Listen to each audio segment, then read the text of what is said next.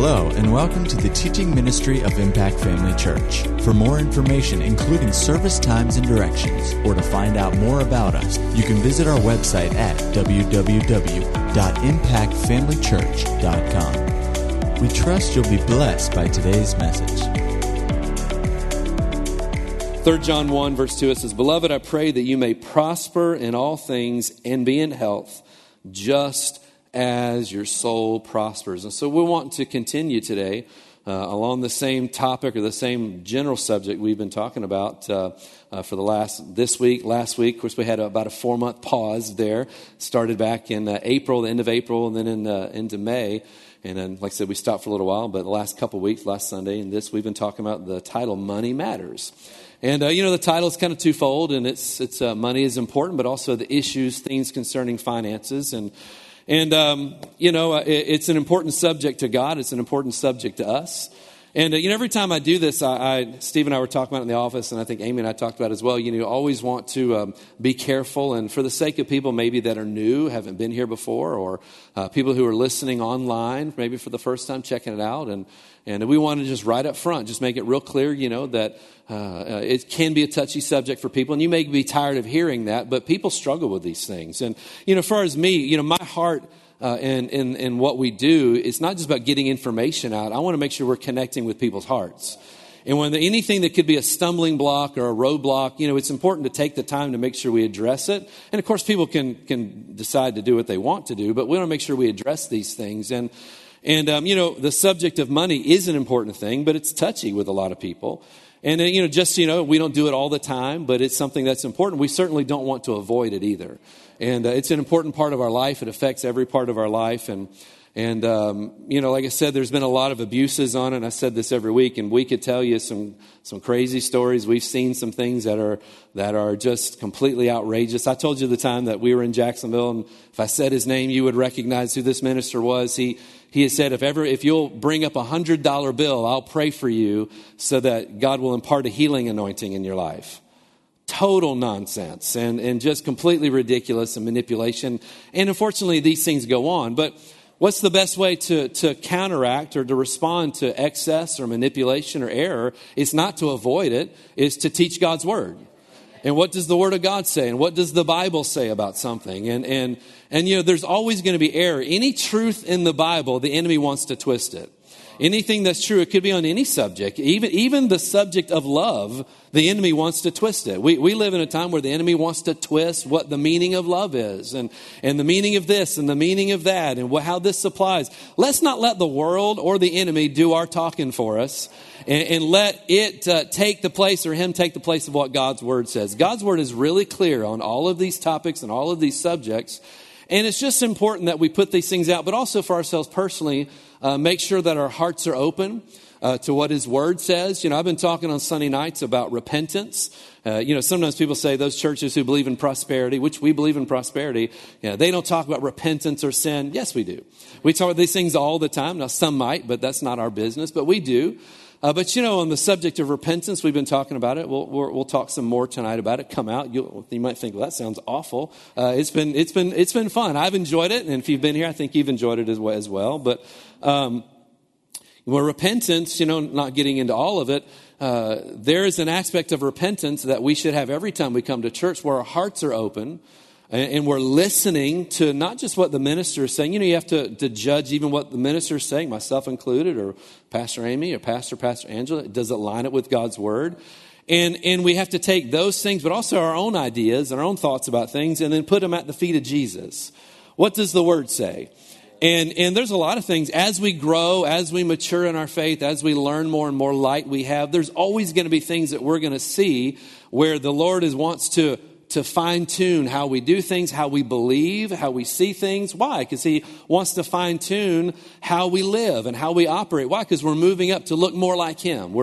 That should be our goal, to look more like Jesus and to be a better representation of Christ on the earth. I mean, Jesus was the perfect representation of the Father. He said, I don't do anything if my Father doesn't tell me to do it. Whatever He says, I say. Whatever He does, that's what I do. Well, that should be what we're moving to. We've all got some room to grow. We've got some things where we need to repent. You might say, well, what are you talking about? Well, come, you'll find out tonight. But things we need to repent, adjustments that need to be made. And so I would encourage you tonight as we talk, this morning as we talk about it, continue, as the Lord, you see things in Scripture. You always have a choice. You always have a choice. Anytime you hear something, you have a choice. That's a wonderful, wonderful thing. That we have the opportunity to make decisions for ourselves. Aren't you glad? And you can make a decision, but with that decision is such responsibility. I was talking to somebody the other day, and you have conversations with people, and they just made the comment, well, God is love. And I don't see how a God who's loving, if Jesus loves me, anytime somebody does those, you know where this is going. If Jesus loves me so much, would he send me to hell? Would he send me to hell? I mean, I'm doing as good as everybody else, and it's not Jesus hadn't sent one person to hell. The Father hasn't sent one person to hell. There's not one person there that he's happy, either one are happy that they're there. It breaks their heart and grieves them to the very deepest part of who they are. Every person who's there. It's not God's will, but he's given mankind a choice. He's given us a choice. And so I tried to tell her, I was like, this isn't about Jesus. Jesus doesn't send anybody to hell. He gives you a decision. You have a choice to make. And living great, share the gospel again with this person.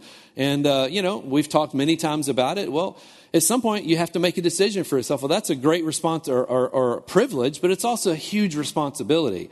And that applies in every area of our life. I believe we've made the decision. I've made the decision for myself. I trust you've made the decision for you that God's word is the final authority on every single topic. If there's one area that you can't trust this in, then can you trust God's word in any area of your life? If you question anything that's said, if you question any part of it, now we understand our understanding of things is growing. We're seeing things better. Our clarity of what this says is always growing. There's times we make adjustments, but this is the gold standard. This is what's higher than gold standard. This is the platinum standard. All right, this is the ultimate standard for our life, and we have to just accept it as absolute truth. And if the word says something, and even if I've thought it said something else before, and I realize, I've seen that wrong, or man, that affects me, I want to make that change. Why? Because there's blessing to do this. When talking about money, Pastor Amy quoted, in Philippians that not that I seek the gift, but I seek the fruit that abounds to your account. Everything that we do, we try to endeavor to do it for all of our benefits, not just for you, but for me as well.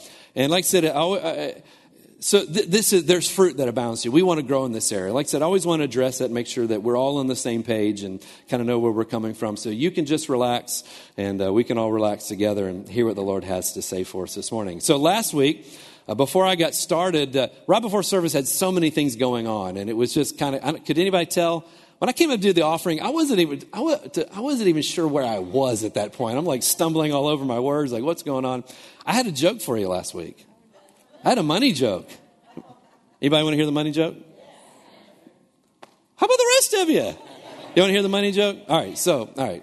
Hopefully I won't mess it up. All right. So there was a mom and her young child. We're at the local Starbucks, and she's drinking her coffee, and the young daughter was playing with her change, the mom's change, and she put a nickel in her mouth, and she began to choke on the nickel. And the mom's trying to get the nickel out and trying to get her free, and her airway's completely blocked. And she starts, my daughter's choking on a nickel. Help, my daughter's choking on a nickel. So this man in the corner, he gets up and quickly walks over, but confidently walks over, comes up behind her, does the Heimlich maneuver, and the nickel comes flying right on out, and he just walks back to his seat. Matter of fact, doesn't say a word. She checks on her daughter, makes sure her daughter's okay. She's so grateful. She goes to the man. She said, "Thank you so much. I was amazing. Are you a doctor?" He said, "No, I work for the IRS." So, anyway, there's our money joke this morning. All right. If you're here this morning and you work for the IRS, I am sorry. So, praise God. They probably can get that nickel out better than a doctor. Anyway, so, Hallelujah. 3 John, we read this verse. Beloved, I pray that you may prosper in all things and be in health, just as your soul prospers. God wants us to prosper. The reason for this is not, we say this as well, is not just for having things, but God wants you to have good things. Any good parent wants their children to enjoy life, to have the things that they need. He wants you to have that. But at the same time, God's not impressed with stuff. His stuff is far better than our stuff. I love what Brother Christopher says. When this is all said and done, doesn't matter what you have, just one person's pile of junk might be a little bit bigger than somebody else's pile of junk, but it's all going to be a pile of junk compared to what's coming and what the Lord enjoys. And so he's not concerned with those things. If you want a nice car, he wants you to have a nice car. If you like having this, if you like having that, God wants you to have those things. He's fine with it. But what he doesn't want to see happen, he doesn't want those things to have you. He wants your heart. And he wants you to prosper in every area. It says, just as your soul prospers, financially, physically, but he wants your heart. That's what he's concerned about. And also we want to be prosperous for the fact that the ministry of the gospel needs it. There is a great work to be done here. Having an eye for prosperity for this purpose is a kingdom perspective. It's an eternal perspective. We need to be blessed so that we can fund the gospel. So prosperity is an important thing to us. We talked a lot about tithing in the past sessions. We've talked about tithing. We've talked about different things. Luke chapter 4, I'll just read it to you. Jesus said, the Spirit of the Lord is upon me. He has anointed me to preach the gospel to the poor. So Jesus was concerned about these things. We got into the subject of tithing. I've got a lot of notes this morning, so I want to make sure I get to everything. You can go back and listen to prior sessions if you like. Go over to Leviticus chapter 27. We'll look at it again just real quickly. Leviticus 27. This will be the 30th chapter, or the 30th verse, rather. I know it's your favorite book of the Bible, Leviticus. Leviticus 27. It says, all the tithe of the land, whether of the seed of the land or of the fruit of the tree, is the Lord's. It's holy to the Lord. So we talked about the fact that the tithe is holy to the Lord. It belongs to him. It's funny. I heard somebody, I think somebody had mentioned, a friend of theirs, that when the subject of tithing comes up, they say, well, that says the tithe of the land. This is talking about produce, and I don't grow anything, so I don't have any reason to tithe.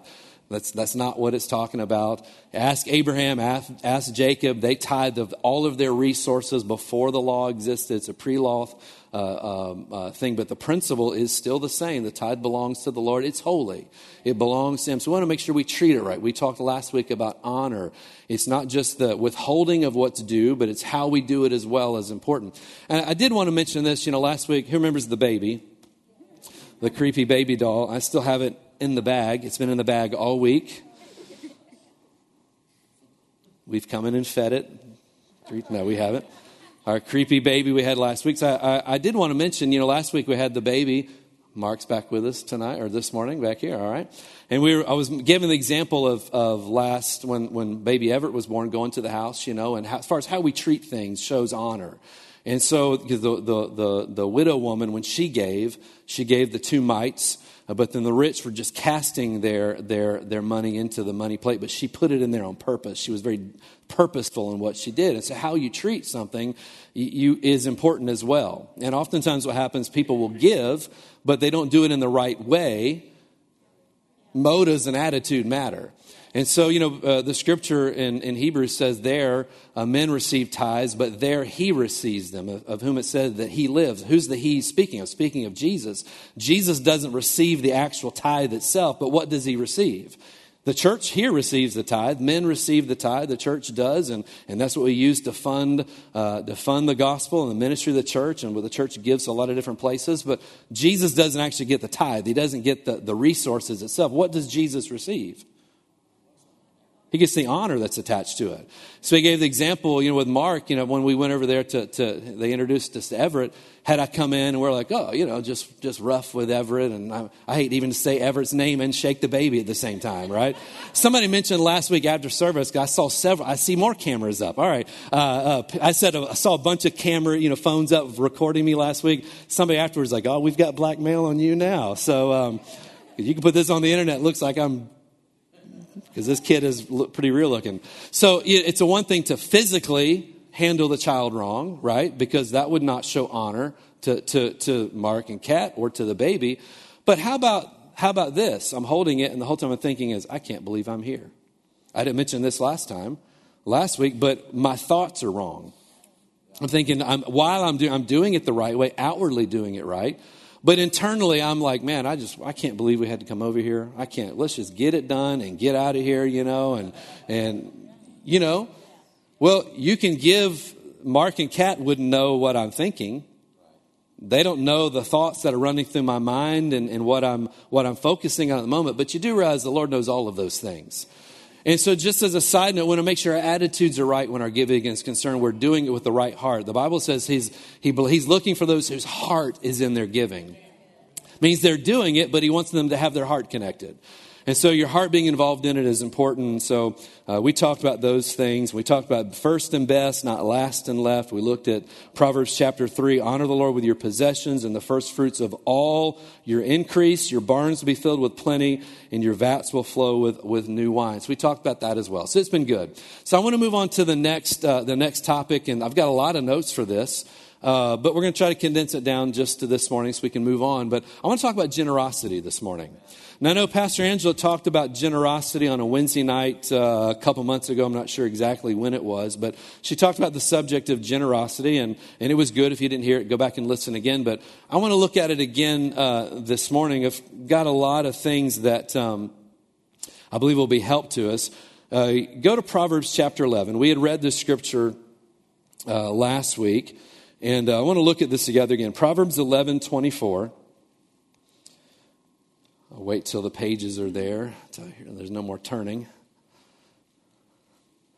Proverbs 11, important scriptures. Don't you love God's word? Amen. It's a blessing to be able to give. Amen. Proverbs 11:24 says, there is one who scatters, yet increases more. And there is one who withholds more than is right, but it leads to poverty. So we talked about withholding more than is right. There is a part that is okay to withhold, but then there's a part that's wrong. The tithe belongs to him. Holding on to that would be incorrect, would be wrong. We want to make sure we're tithers, not tippers, right? And so there is a part that withhold. The honor is also something we want to attach to our giving as well. That's a choice that we make. But notice the next scripture. It says, the generous soul will be made rich, and he who waters will also be watered himself. So notice in verse 24, he's talking about increasing, withholding, and which leads to poverty. With giving what is right, it leads to more, leads to increase in your life. But he right away goes on and says, the generous soul will be made rich, and he who waters will also himself be watered. Solomon we said last time that he was the world's only trillionaire by today's standards. He was very, very wealthy. And in fact, they estimate he had around $2 trillion at the height of his wealth. He did pretty well for himself. And God had blessed him. Of course, you know the story. The Lord had said, ask anything you want of me. And he asked for wisdom. And the Lord granted him wisdom, how to rule the people, how to rule well. And he said, because you've asked right, I'm going to bless you. I'm going to give you wisdom, but I'm also going to bless you.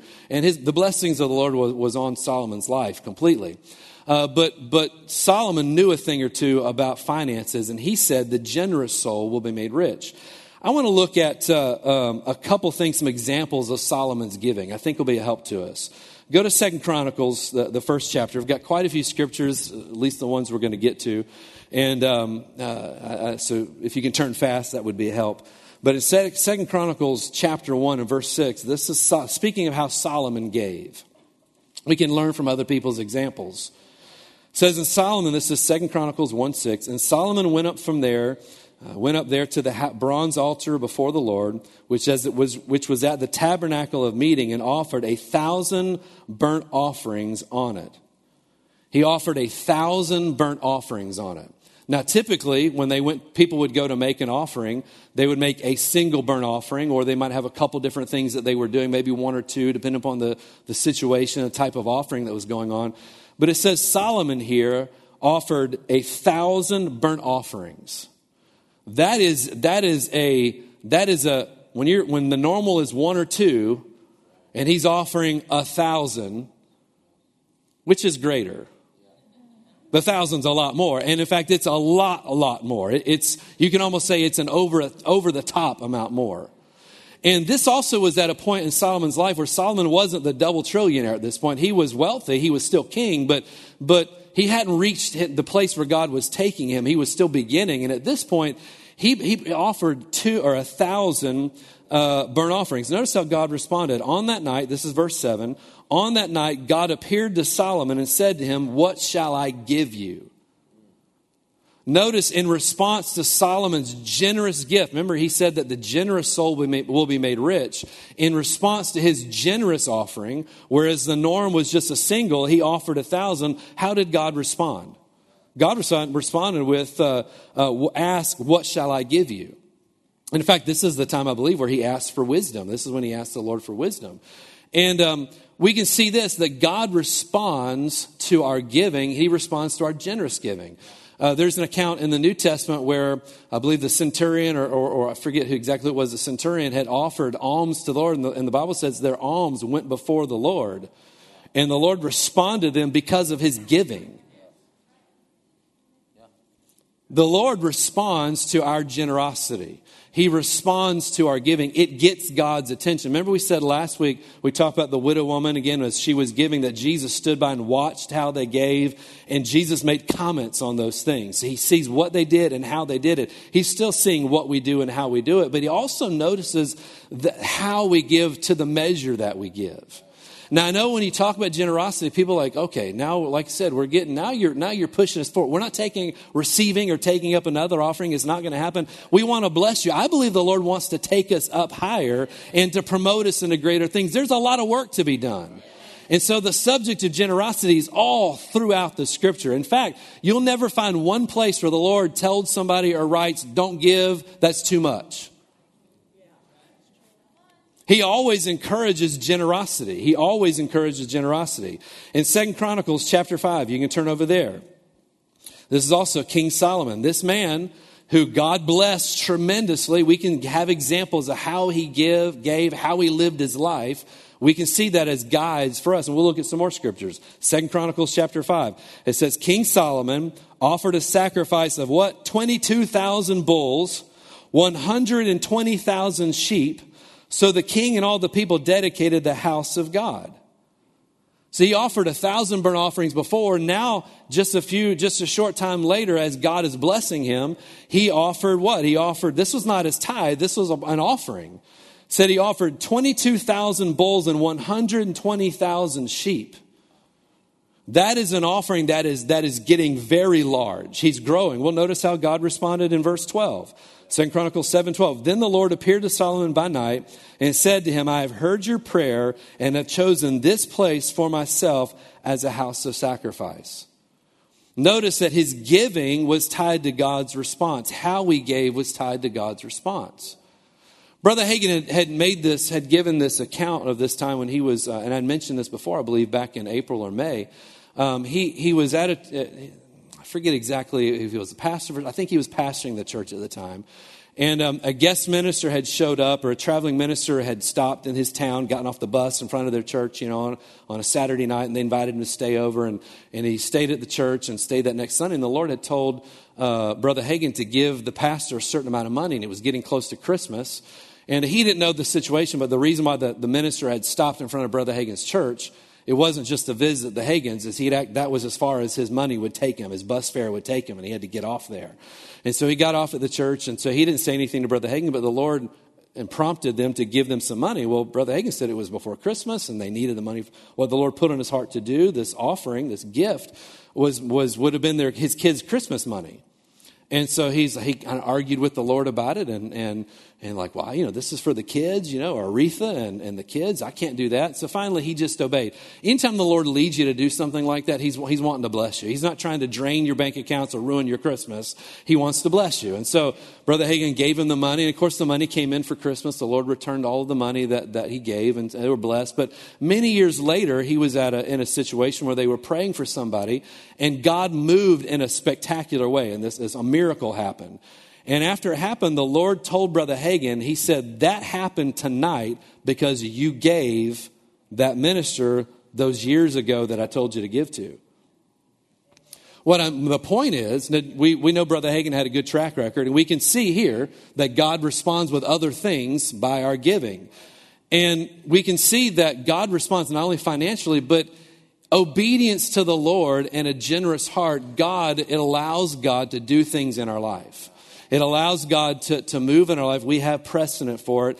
And had Brother Hagin not done that, not given that minister that offering that the Lord told him to, he said that this girl would not have been healed. So just as a rule of thought, we want to be open to these things when the Lord talks to us about this. What can we see about Solomon's giving? He wasn't haphazard in his giving. It took a lot of time, a lot of effort. If you're going to give 22,000 of anything, it takes some time. That's a lot of sheep. That's a lot of bulls. That's a lot of altars to be built. That's a lot of prep. That alone speaks of one thing, and the word is what? Honor. Because it's care, it's attention to do that, but also it speaks of generosity. So he was very, very, very, very generous. So the meaning of the word generous or generosity is liberal in giving or sharing, unselfish. A side note, that is selfishness is attached to not being liberal. So if a person, it says that generosity is not selfish, selfish is directly then not generous, right? It also means a large, abundant, and ample. God is generous in his nature. God is generous in his nature. John 3:16 says what? For God so loved the world that he did what? He gave, and he just gave something? No, he gave his only begotten son, that whoever believes in him wouldn't perish but have everlasting life. God gave his very, very, very best. I think we could say God is generous. He's generous in mercy. He's generous in favor. He's generous in blessings. God is anything. He is generous and nothing else. He's a generous God. Jesus was generous. 2 Corinthians chapter 9, I'll read it to you. 2 Corinthians 9 verse 8, you know this verse. For you know the grace of our Lord Jesus Christ, that though he was rich, yet for your sakes he became poor, that you through his poverty might become rich. The Amplified says his gracious generosity. Jesus was generous. And we look throughout the scriptures, we have just record and time again where God showed himself as being faithful, yes, but also generous. Jesus showed himself to be faithful and true, but also to be generous over and over and over again. The early church was generous. Go to Acts chapter 2. Like I said, I have several scriptures here, but I want you to see that generosity is a part of who the nature and who God is. It's a part of who he is, but it's also part of the church. In Acts chapter 2, verse 46. Acts 2:46, and I'm going to read it out of the Amplified. If you have Amplified, you can read along with me, or if you just want to listen. Acts 2:46 says, and day after day they regularly assembled in the temple, and with united purpose and in their homes they broke bread, including the Lord's Supper. They partook of the food with gladness and simplicity, and what? Generous hearts. They were generous in hearts. Of course, the result of that, just like with Solomon, God responded.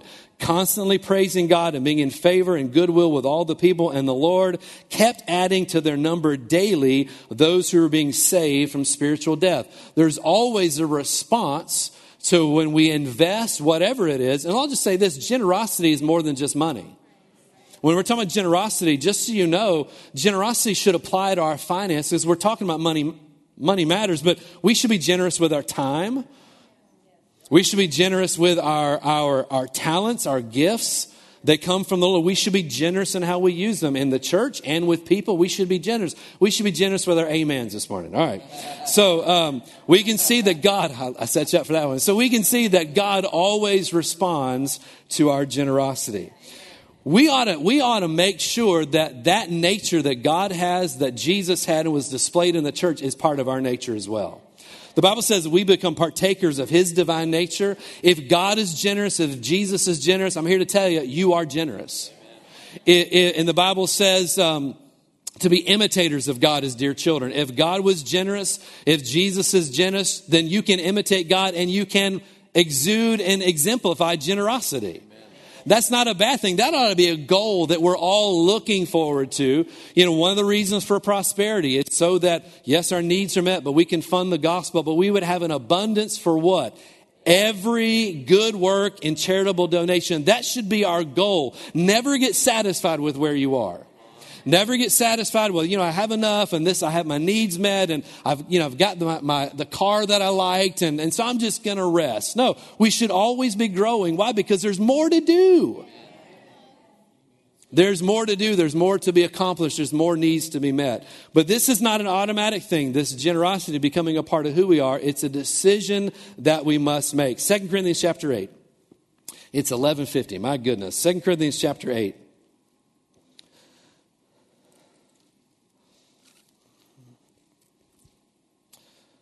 It says, moreover, brethren, we make known to you the grace. This is verse 1 in 2 Corinthians 8:1. Moreover, brethren, now we know that we oftentimes will read when we're receiving the offering, 2 Corinthians chapter 9, that let each one give as he purposes in his heart, not grudging, live of necessity, for God loves a cheerful giver. But chapter 8 and chapter 9, he's talking about finances. Paul is talking about finances to them. They're giving. It says, moreover, brethren, we make known to you the grace of God bestowed on the church of Macedonia, that in a great trial of affliction, the abundance of our joy and their deep poverty abounded in the riches of their liberality. For I bear witness that according to their ability, yes, and beyond their ability, they were freely willing, imploring us with much urgency that we should receive the gift and the fellowship of the ministering to the saints. And not only as we had hoped, but they first gave themselves to the Lord, and then to us by the will of God. Verse 6, so we urge Titus that as he had begun, he would also complete this grace in you as well. What grace was he talking about? It was a giving grace. It was a generous giving grace. So Paul actually sent Titus there to take what he saw in the other churches and to produce that in their life. Now, we know Scripture is written by God. All Scripture is inspired by God. Do we believe Paul missed it? Do you believe Paul had it wrong? He shouldn't have sent Titus there to complete that grace. He should have sent him to the 7-Eleven and got some good sticky buns for the team. Is that what he should have done? No. He was led by the Spirit of God to send Titus to them to what? To complete that same grace in them. He said that so he would complete this grace in you also. But as you abound in everything, in faith, in speech, in knowledge, in diligence, and in your love for us, don't you think these are things that we should abound in, that we should make a purpose to grow in? We should grow in faith and all of these things, knowledge, diligence. He said, see that you abound in this grace also. What grace was he talking about? He's talking about the grace of giving, a generous grace. So we have this is not just Paul telling Titus to do something for a specific group. This was instruction for the church at large that we should see this grace developed in us. That means at Impact Family Church, Paul would say to us, make sure that you develop this grace in you as well. And I know many of us have, and we're all growing on these things, but this should be something that we're intentional about, this aspect of grace flourishing in our lives. It's an important thing that we do. We have a lot of other different examples, and I'll just kind of quote some to you. When the wise men came to Jesus, and it says that they worshiped him. Did they sing him a song? No, they gave an offering, right? There was no mention of them singing anything. They were like me. They couldn't sing. And so they brought what they could do. And so they laid their treasures at his feet. And their gift was so large and so abundant. It said they opened their treasures to them, gold and frankincense and myrrh, the most expensive things of that day. It funded Jesus' ministry in his life, how he was raised. It funded his being raised. But also it started him in his ministry. That gift stayed with him for years. It was an abundant gift. It was a what? A generous gift. It was a generous gift. We have the account of Mary. It's in several places at the alabaster box. Yeah, that was broken, and she poured it on the feet of Jesus. It was a year's wage.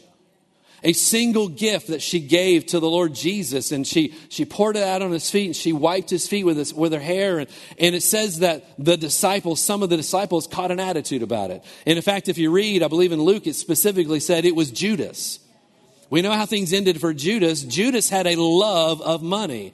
A love of money, which we know the love of money is a root of all kinds of evil. The Bible says not money, but the love of it. Judas loved money.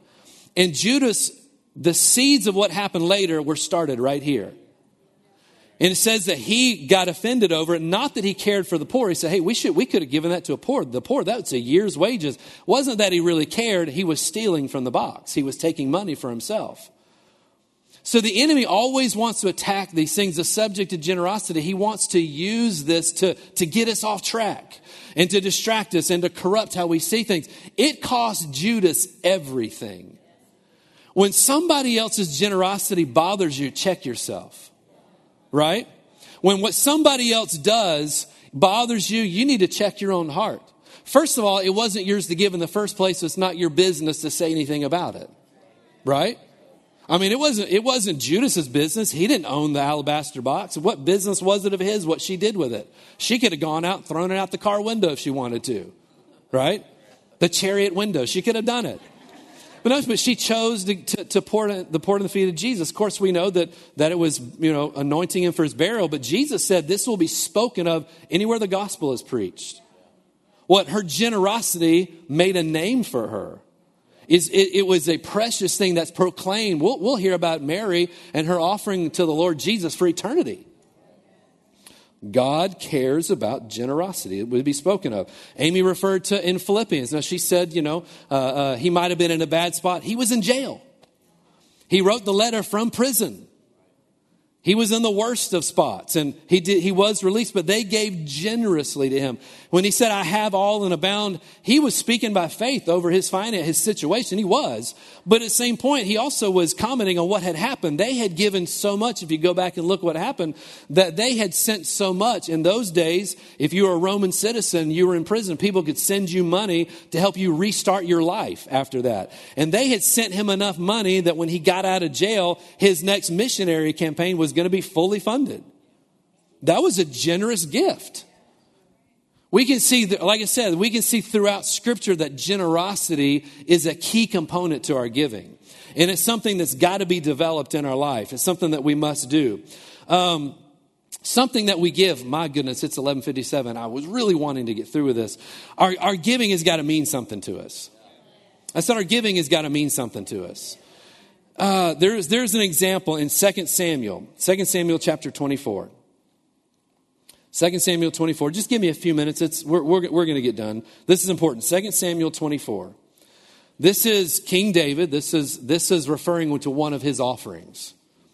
And if you're wondering, we're going to move on to something else. But like I said before, just be open. What does God's word say? He's not trying to hurt you. He wants to bless you. God wants to bless us. And no matter what the economy does, he wants us to be taken care of, but we have to do it God's way. He blesses his plan, not our plans. Amen? Let's make our plans his plans. It says here in 2 Samuel 24, this is the 24th verse, Then the king said to Araunah, no, but I will.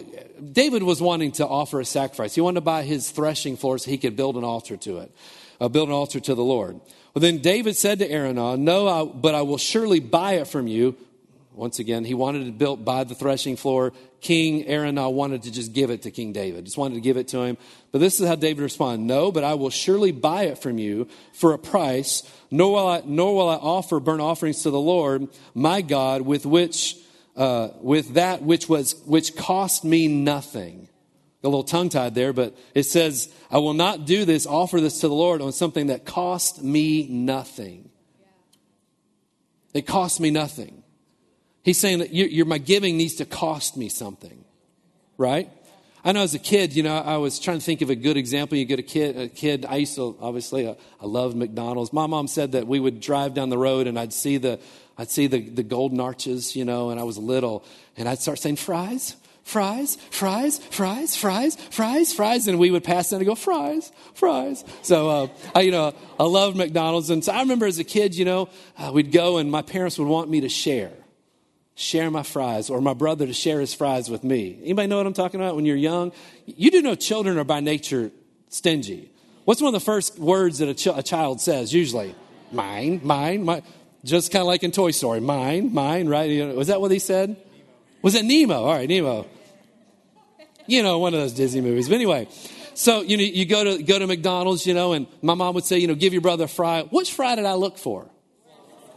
I look for the smallest, most dried out, terrible looking fry. I mean, I'm going to obey, but I'm going to pull out that. And I remember times I'd find the right fry. Oh, this is a good one. I pull out and it was a really extra long. I'd be so bummed out. Like, oh man, I gave him the good. Anybody know yeah. And so, Why? Because I'm going to do it, but it's not going to cost me anything. I don't want it to cost me. I want the big fry for myself. Well, we have to have the heart, that if our heart's not, that's part of our heart being in our giving. It has to cost us something. When we give and we give the bare minimum, now the tithe belongs to the Lord. You realize tithes and offerings, when we're talking about offering, your tithe is not involved in it at all. The tithe belongs to it. It's not even an offering. But in Malachi, it talks about giving tithes and offerings. You've robbed the Lord in tithes and offerings. So both are taught. One is a set amount that belongs to him. The other is you give of your own heart. What do you want to give? That's where you attach generosity to.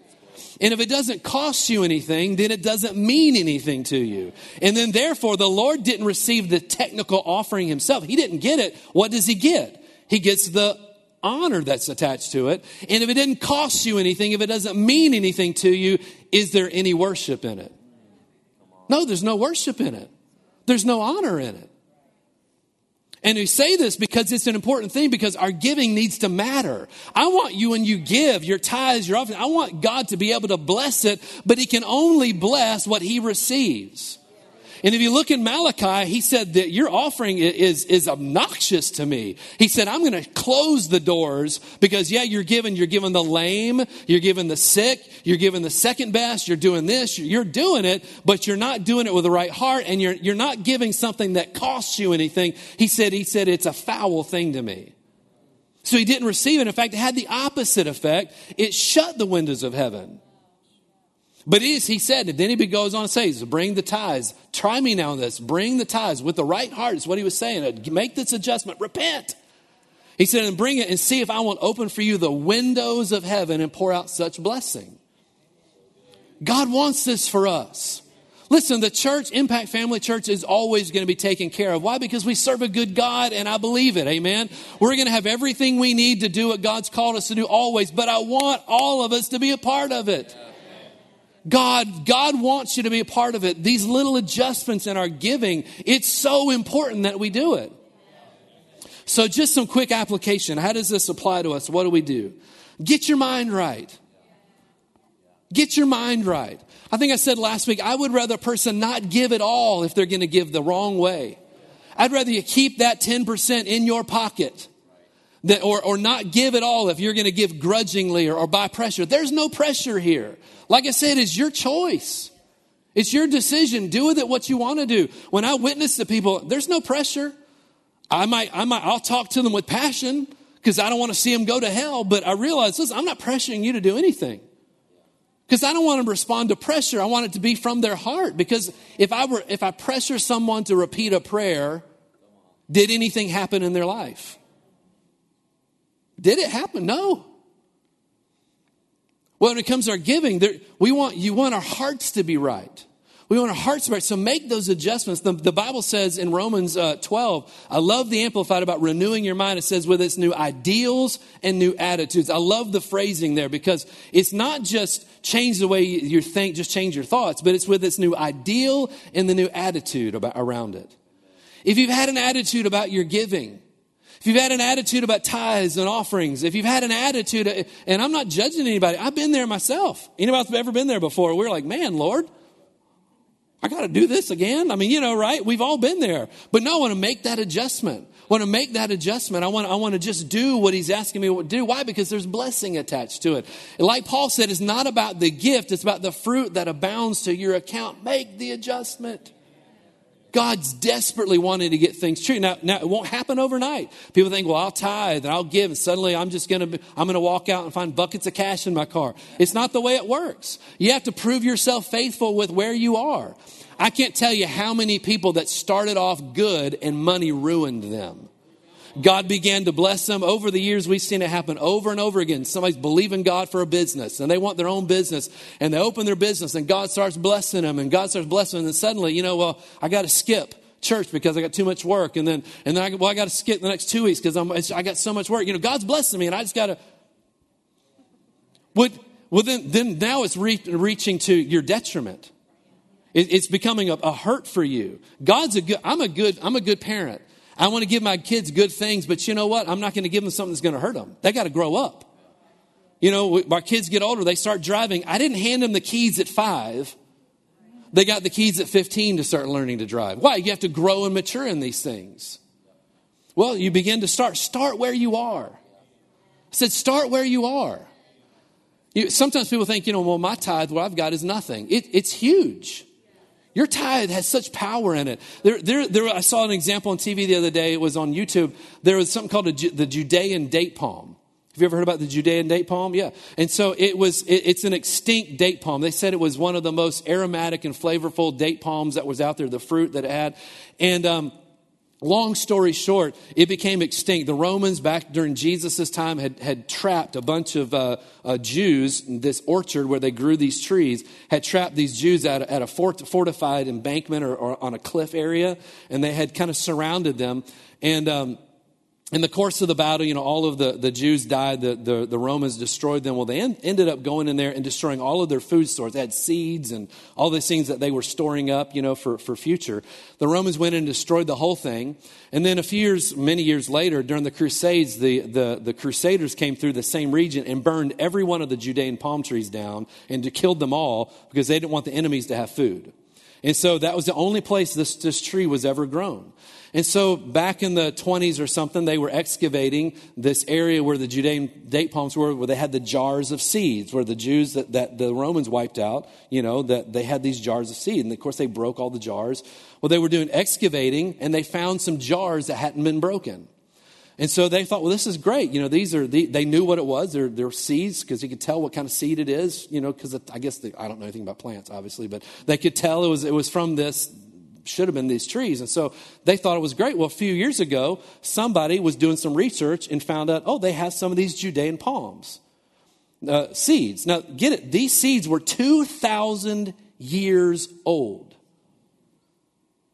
These were around the time where Christ was crucified, when he lived and crucified. 2,000-year-old seeds. So they convinced these people to let us get a hold of these seeds. They allowed them to take some of the seeds. They planted them. And nothing was happening. And then suddenly, one of them started to grow. And then another one started to grow. And today, Judean date palms are back. They're starting to cultivate them. They've got many trees. They're starting to produce them again. So something that was extinct for hundreds of years, finally wiped out during the Crusades, but seeds that were 2,000 years old began to produce. Your tithe and the seed you sow, no matter what it is valuable and it is powerful. And a seed doesn't just produce one fruit. A seed produces the ability in a tree that produces much fruit. Christopher said this. He said this when he's been in Africa. He's seen women in the fields because, hunger is a big problem there. We've been there before when there's zero food, nothing in the shelves, nothing around. We didn't see any pets, dogs, cats, lizards, nothing was alive. And because they're eating everything. And he said he's seen women in the field carrying a baby, planting seeds for next season. He said even in hunger and in pain, they were planting seeds. Why? Because they could have eaten that seed and had a meal, but they recognized the power of that seed. And so they put it in the ground. Even in times of pain, they put it into the ground. Why? So it could produce something that would produce a lot more seeds. Right? So when I talk about, giving, we're not trying to hurt you. We are wanting to help you if you eat it all. Because he gives bread for food and what? Seed to sow. But if you eat the seed with the bread, then you've got nothing for later. We're way past time struggling. We're way past time not having enough. Sons and daughters of God, it's way past time for us to be living below. I'm not saying we got to live in multi-million-dollar houses, but if you want one, God's not upset with it. Just keep your heart right. But we're way below the time not being able to pay our bills, being paycheck to paycheck, not being able to fund the gospel. When we want to build a building here at Impact Family Church, man, we build that building. We want to send a team to the Walkers in Europe, man, we send that team. When we want to do this, we want to do that. When the Lord says, do this for this group, man, we just do it. Why? Because we're all Abner Yoders. We're all growing. If you don't know who that is, he was a man that gave generously, started with nothing, and God blessed him. If it happened for one, it'll happen for another. But you got to start somewhere. Said you got to start somewhere. Your seed will produce just as much as anybody else's seed. If you put it in the ground and you'll water it with faith, you'll speak God's word over it, be led by the Spirit on how you do it. Now we'll talk tonight. There's also an aspect of our giving towards the poor, and we'll might actually touch on some of that tonight. It's an important part. In Acts, it said that Jesus went about doing good and healing all who were sick. The word doing good is actually philanthropy, directly connected to meeting people's natural needs. But notice it didn't say he did it for all. He healed all, but he didn't give to all. He didn't do good for all. We'll talk about that maybe tonight. But that's a part of our giving. That's part of what we do. You know, Amy and I, the Lord has taken us through seasons where he's really stretched us. We're in a season now where he's been stretching us in our giving to this, to that. You know, we tithe here at the church. We're faithful to tithe. We give at the church. I'll say this, the number one place you sow should be the place where God has sent you. And if you think that's me being wrong, no, the Bible says bring it to the storehouse, your storehouse. So you take it to where you are, but there's also giving beyond that. We give to other ministries. Our tithe is nowhere near as big as the rest of our giving. We give far more than we tithe. Why? Because we want to keep putting seed in the ground. We want to sow. We want to, and it's not just about getting a return. We believe for a return, but we want to honor God. I want to honor God not with just what I have to give him, what's his, but what do I have to give him? And he's not receiving the cash, but he is receiving the honor because I'm doing it for him. I'm doing it directed by the Spirit. And there's been times where he's pushed us and we said, man, I don't know if I can do that. We've had to not do this. We've had to avoid some of those 72 easy payment setups. You know what I mean? Y'all know what I'm talking about? All those offers that are out there for 72 easy payments. You can have this car. You better be careful with that. You can 72 easy payment. You ride into the poorhouse. Right? You can never buy everything you want. Even if you had $1 bazillion, you're going to be something that you can't afford. But there's been times we've had to put things off. We'll do this later. We do this now. But, you know, this is what we want to do. But we'll put it down the road because why? The Lord's given us something. He's put something in our heart to do. And he stretches us. Now, I'll say this. Your giving every time you give doesn't have to be this monster 22,000 bull offering. You know, it doesn't have to be that. But your giving as a whole ought to reflect generosity. It ought to reflect generosity. Like I said, there's not one time in the Bible where you see where it's like, don't be generous. That's too much. It's honoring God. But those seeds will always grow. Let's see. I know it's 12:13. We're going to stop. Anything else I want to mention here? Let's make some confessions over our seed this morning. Why don't you stand with me? You know, we've been talking about giving, and we've already received the offering this morning. Like I said, we're not receiving another one, but let's take an opportunity to thank God for what his word says, but also speak over our giving. Does that sound like a good idea? You know, it's important that the Lord wants us to give and receive. He wants us to do both. And there's some things we can talk about at some point that to give requires faith, but to sow requires faith. Just because you've given an offering doesn't mean you're necessarily anything's going to happen. You have to apply faith to it. You understand what I'm saying? You have to be obedient, be led in your giving, but be led in your receiving. Part of that is what we say over our finances. Part of that is our hearts, our attitudes. But when we sow it, when you sow something, those seeds of the Judean date palm for 2,000 years sat dormant. Why? There was nothing being invested into them. The seeds were there, but there was no care being given to them. The moment they were put in the dirt, some water was poured on them, more water was put on them carefully. They were measuring it out with droppers to make sure they didn't over-water the seed. The good news is when you speak God's word over your finances, your seed, you can't overwater it. You just keep pouring on it, but you got to do something with it. Let's just confess, make some confessions about our finances. Say, thank you, Lord, that I'm a giver. Thank you, Lord, that I'm a generous giver. I determined to be a generous giver. I'm a faithful giver of my tithes and offerings. And as a result, every debt is paid. As a result, every bill is met. As a result, every need is met. As a result, Every desire is met. As a result, I am the blessing you have called me to be. As a result, I have an abundance for every good work. Angels, go out, cause increase to come in the name of Jesus. Hallelujah. Thank you, Lord. Thank you, Lord. Thank you, Lord. Thank you, Lord. Hallelujah. Father, we honor you. We thank you, Lord. Hallelujah. For the opportunity to bring our tithes, our offerings before you, Lord. It's a blessing. It's a privilege. Hallelujah.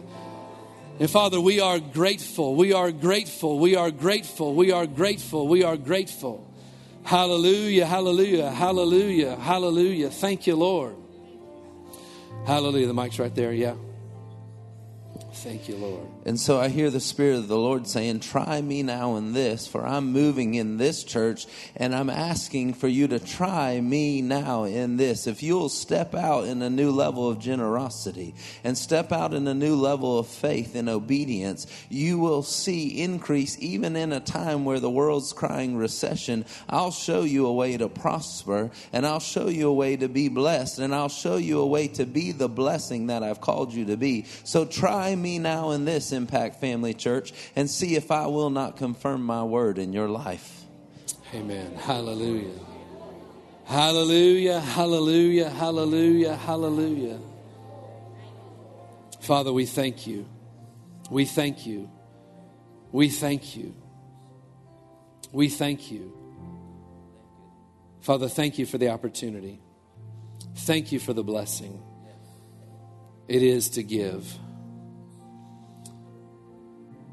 I thank you that you are a more than enough God. You are an over-the-top God. And Lord, we embrace this gospel to the poor. We declare it over our lives. And Father, we boldly champion this gospel as well. Father, thank you for all that you're doing in our lives. Hallelujah. In Jesus' name. Praise God.